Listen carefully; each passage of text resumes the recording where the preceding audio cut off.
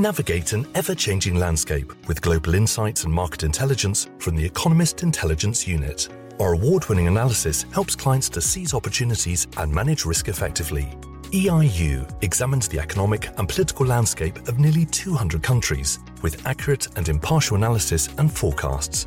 Discover challenges faced by each economy, examining impacts on supply chains, overseas operations, commodity prices, and market dynamics. To help your organisation better understand the world and prosper within it, visit eiu.com.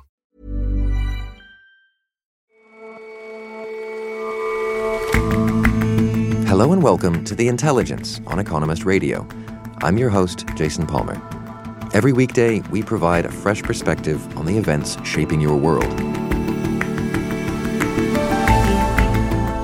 It might seem that Texas and California are radically different, but they've got more in common than you think. Given the power of individual states, they can be thought of as independent political and social laboratories, each with hints of what America's future may look like. And plenty of animals are known to use tools, to adjust them, to choose the right one for the job. But a bit of monkey archaeology shows that our distant primate cousins have been honing their tools and techniques for millennia.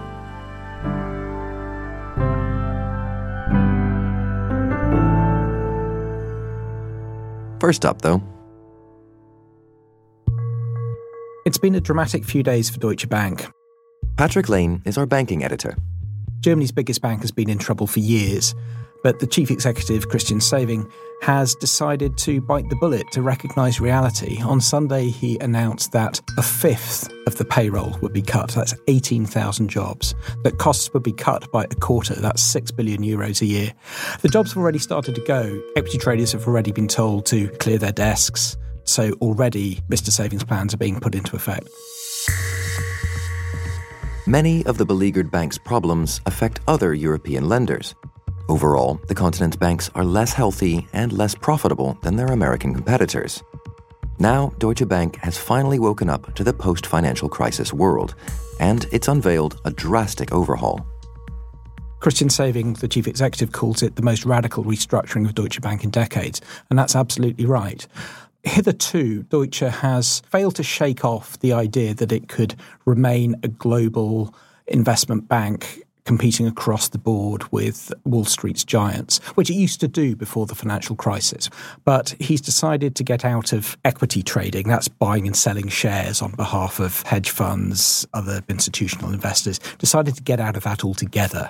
And the job cuts that you've seen immediately, it seems, are largely in that area, in big financial centres like London, New York, Tokyo. And he's scaled back other areas of investment banking and decided to focus much more on what Deutsche Bank was founded to do originally, almost 150 years ago in 1870, which is to serve big companies and to look after their needs in managing their cash, in managing their foreign exchange needs, so making sure they've got the foreign currencies they want, hedging their interest rate exposure, all that sort of thing. Which sounds quite dull, but is actually quite a good, solid business. And a lot of banks have done quite well in that area in the past few years.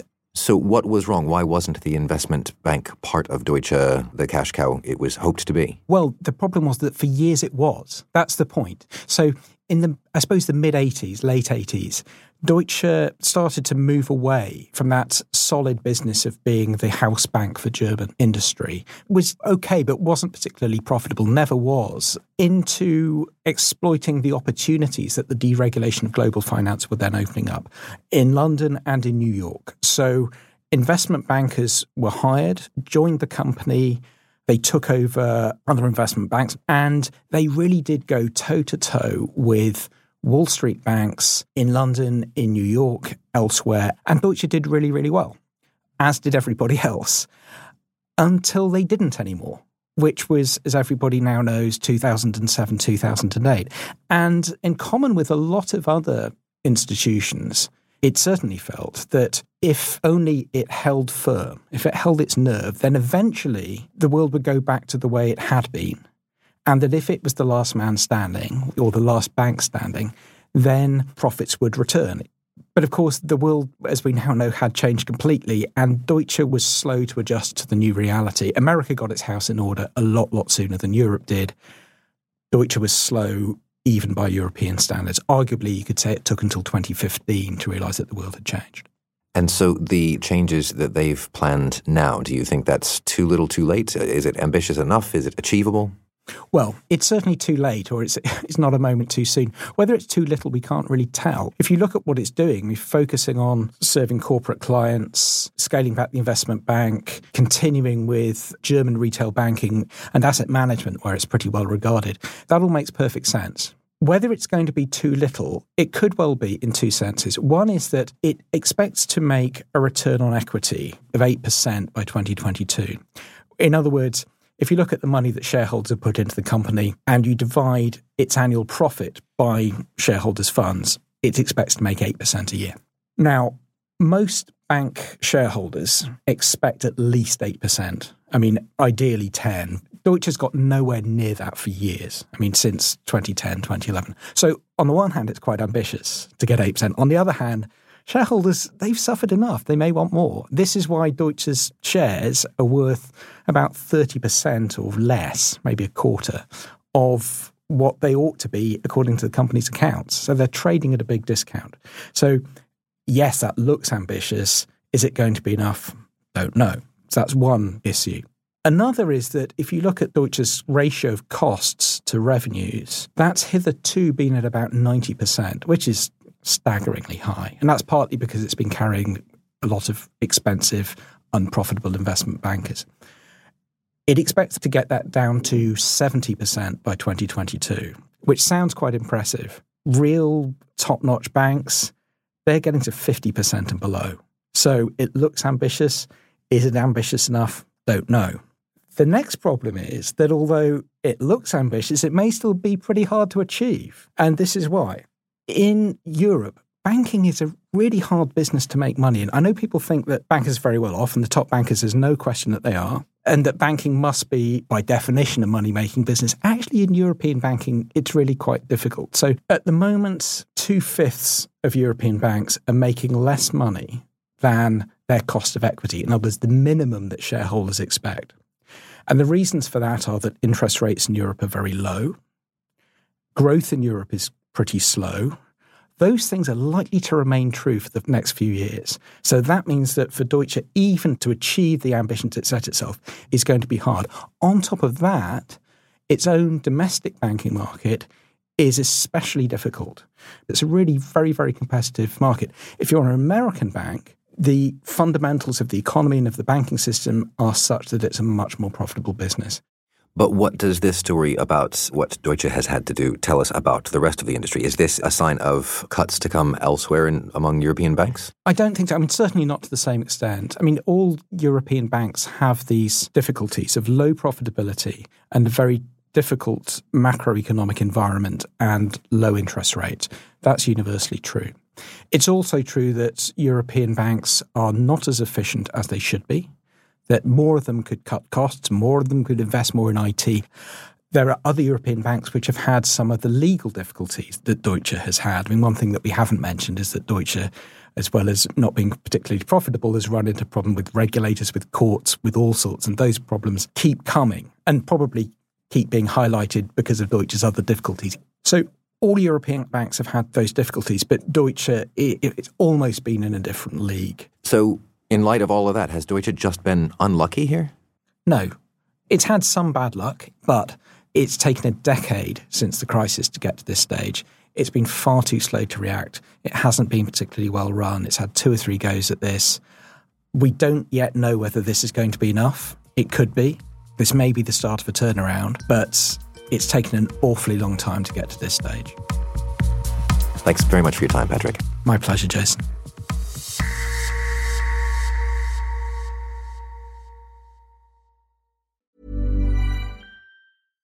Navigate an ever-changing landscape with global insights and market intelligence from the Economist Intelligence Unit. Our award-winning analysis helps clients to seize opportunities and manage risk effectively. EIU examines the economic and political landscape of nearly 200 countries with accurate and impartial analysis and forecasts. Discover challenges faced by each economy, examining impacts on supply chains, overseas operations, commodity prices, and market dynamics. To help your organisation better understand the world and prosper within it, visit eiu.com.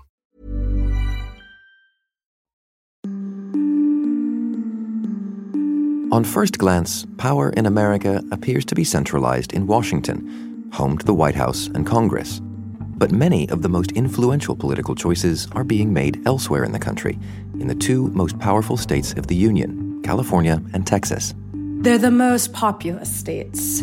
1 in 5 Americans lives in either California and Texas. Alexandra Suich-Bass is The Economist's senior correspondent for politics, technology, and society.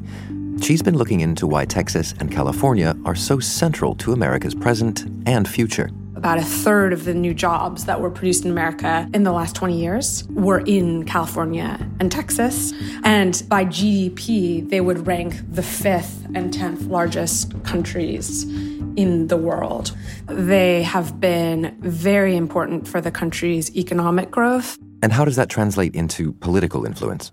This gives them considerable clout in helping shape policies on a national level, determine the results of national elections, and swaying economic policy in the U.S.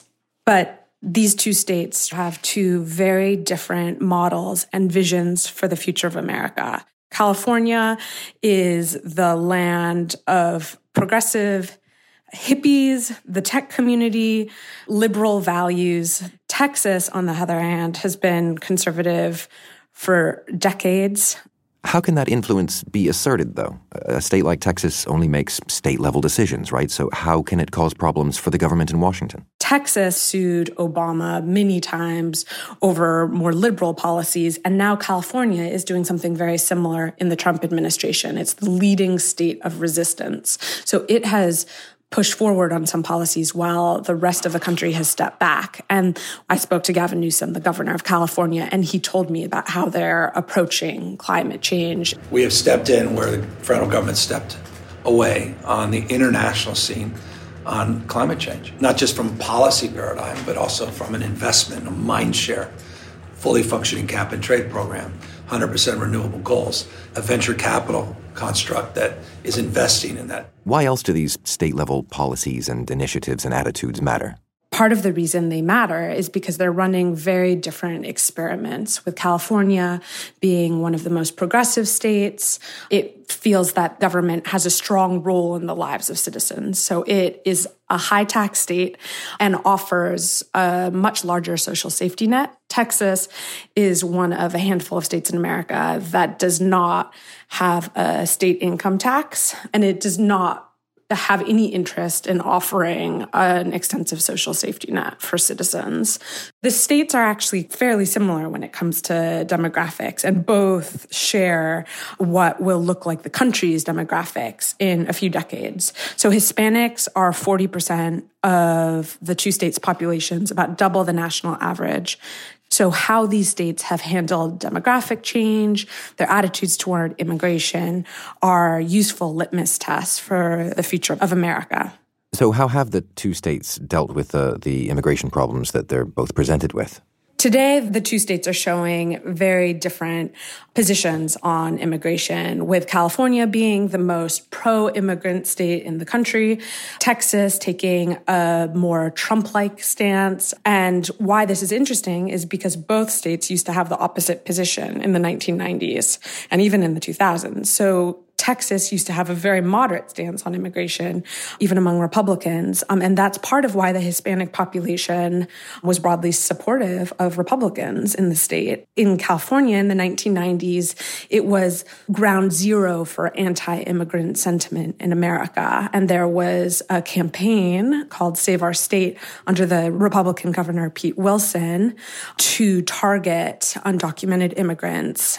And that is partly why California veered to the left. Some Hispanics turned on the Republican Party. And so it's a very interesting moment in Texas right now to try and understand how the broader debate about immigration and the current Texan leadership's stance on immigration is going to change the politics of the state. So these two states have more or less traded places in terms of how they think about immigration. How else are they different? Texas is one of the most affordable states in the nation, and California has a crisis of affordability. In the last decade, we've seen 1 million more Americans leave California than arrive. A quarter of them are going to Texas. That's a painful truth for the governor of California, Mr. Newsom. I'm not naive. We're the richest and the poorest state. And the poverty rates are driven by one thing, cost of housing. Affordability is our issue, the issue that defines so many other issues. And unless we get serious about housing production, to me, if there's one risk factor in this state, it's that. We're losing a generation. We're losing the middle class. I don't want to read about people in U-Haul trucks going to Tennessee. I sure as heck don't want to hear about any more Austin, Texas. Some people might be leaving California, but on balance, people still want to come and live and work there, right? Absolutely. California still attracts the top international talent. So it still has positive population growth because international immigrants are coming in and there's natural population growth as well. It's by no means a mass exodus. And indeed, California is still the hub of innovation in America.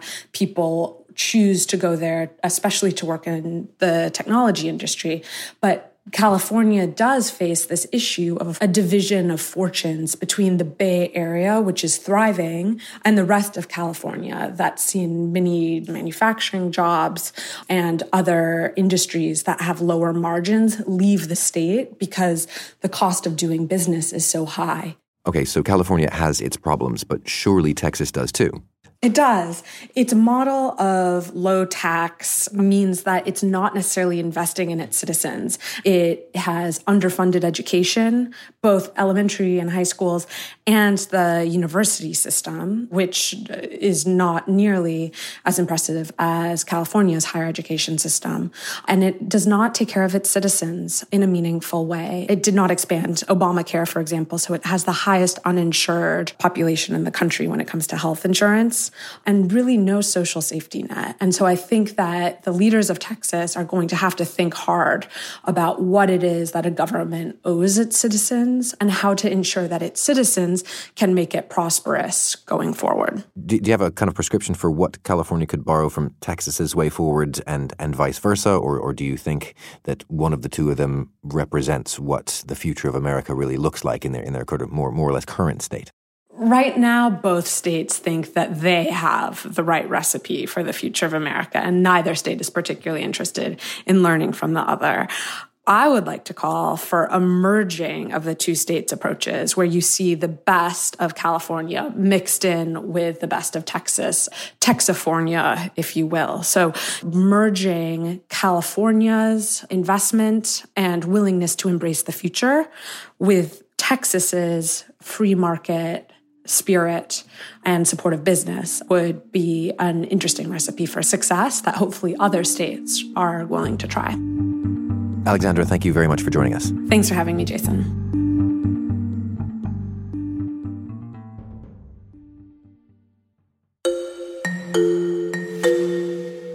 It's long been known that animals other than humans, from apes to otters to birds, use tools.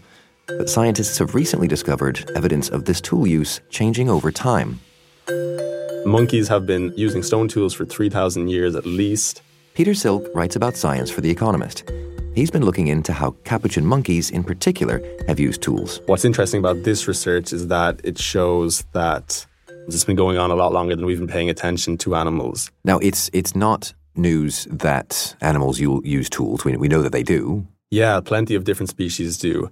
It's kind of a growing menagerie of examples. Mammals, birds, fish, even insects have been demonstrated to use tools. A couple of other monkey species have been demonstrated using primitive tools. I mean, it is a rock-bashing behavior that we're looking at here. It's still significant, and it still demonstrates that we didn't have a monopoly on tool use as humans. So when you say that they use tools and that use has changed over time, what do you mean? What are they doing here? Basically, what these capuchins do, they get a hammer and an anvil. They use a cobble quartzite stone as a hammer stone. They use loose cobbles or tree limbs as an anvil. And they get a husk of a nut or of a fruit that they want to eat. And they place that on the anvil and they carefully break that husk open with several strikes of the stone. It's actually more complex than it sounds at first listen, because what they want to do is not damage the soft kernel of the nut while making sure that they're getting all of the outer layers off. But at the end of the day, this is all still just bashing rocks on rocks. I mean, does that count as tool use? Well, when you put it that way, but it actually takes them 8 years to learn, the juvenile monkeys, how to do this. So obviously there's more to it than it first meets the eye. They are very careful in selecting the rock, first of all, that they use. It has to be a specific size and shape. And they have a very specific technique as well to break the nut open or the fruit. If you see the young monkeys doing this, what they'll do is they'll bring the rock down and the nut will fly off because they're hitting it wrong. So actually it's quite sophisticated what they're doing. So how do you even study this kind of change over time if what's being made here is smashed nuts that are then eaten? I guess, first of all, you have to select a good site. So researchers took a couple of trips out to the Brazilian Amazon to this site where a group of capuchin monkeys eats cashew nuts, basically.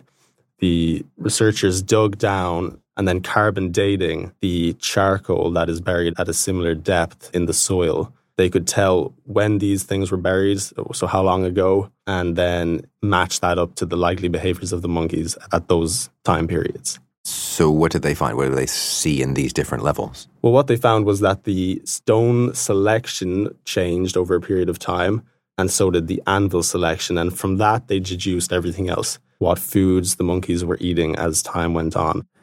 Around the beginning of ancient Greek civilization, these researchers called phase 4 from 3,000 years ago. The hammerstones from this period are light and have many impact marks, which indicated to them that they were eating smaller seeds than the cashew nuts they currently eat now.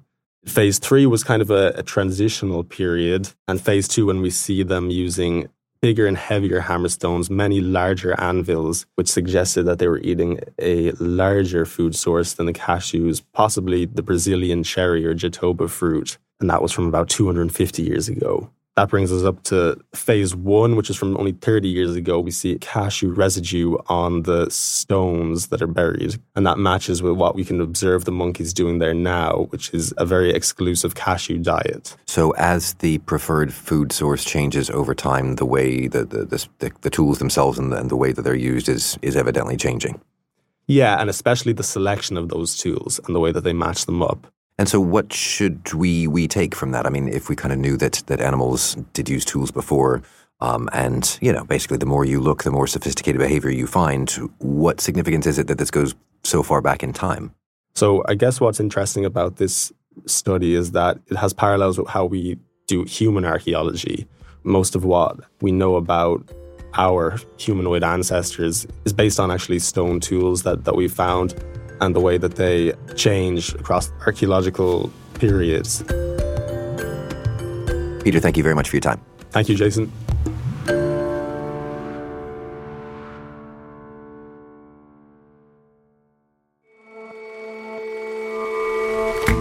That's all for this episode of The Intelligence. If you like us, give us a rating on Apple Podcasts. And you can subscribe to The Economist at economist.com/radio offer. 12 issues for $12 or £12. See you back here tomorrow.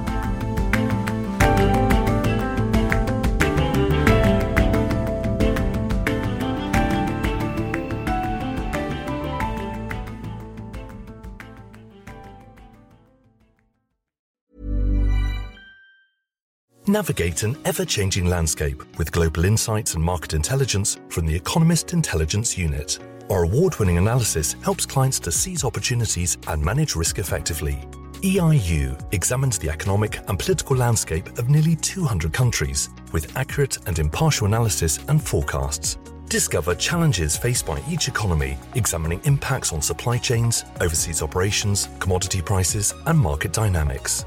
To help your organization better understand the world and prosper within it, visit eiu.com.